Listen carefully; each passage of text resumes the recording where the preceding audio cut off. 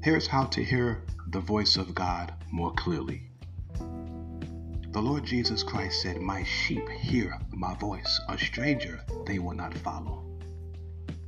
You must understand, in these times we are living in these last days, it is so significant. It is vitally important for you to know the voice of God for yourself and to hear the word of the Lord clearly concerning your life and your destiny. And in order to do so, to hear his voice more clearly in your life, you will have to commit to a lifestyle of deep worship, personal devotional worship in your own time with the Lord. I'm not just talking about going to church and worshiping among the brethren in the assembly of God, among the saints. That's one thing. That's fellowship. I'm not talking about that. I'm talking about the fellowship and communion of the Holy Spirit. You alone with the Spirit of God in your prayer closet in deep worship.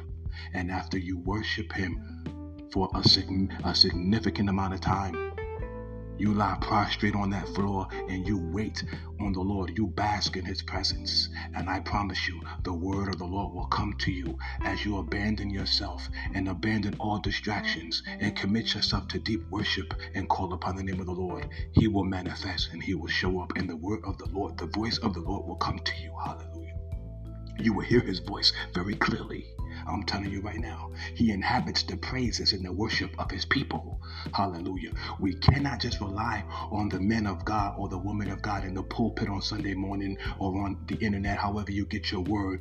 You cannot just rely on people or depend on people, okay, to give you the word of the Lord and to hear God's voice to a person. No, you need to hear God's voice in these last and evil days clearly for yourself. Your destiny, your eternal life, your walk with God depends on it. There are many false ministers, many false prophets. There are counterfeit spirits, familiar spirits. There are deceptive spirits, seducing spirits, and doctrines of devils. I'm telling you right now, in this time of apostasy, it behooves you, beloved, I'm telling you right now, to hear his voice more clearly.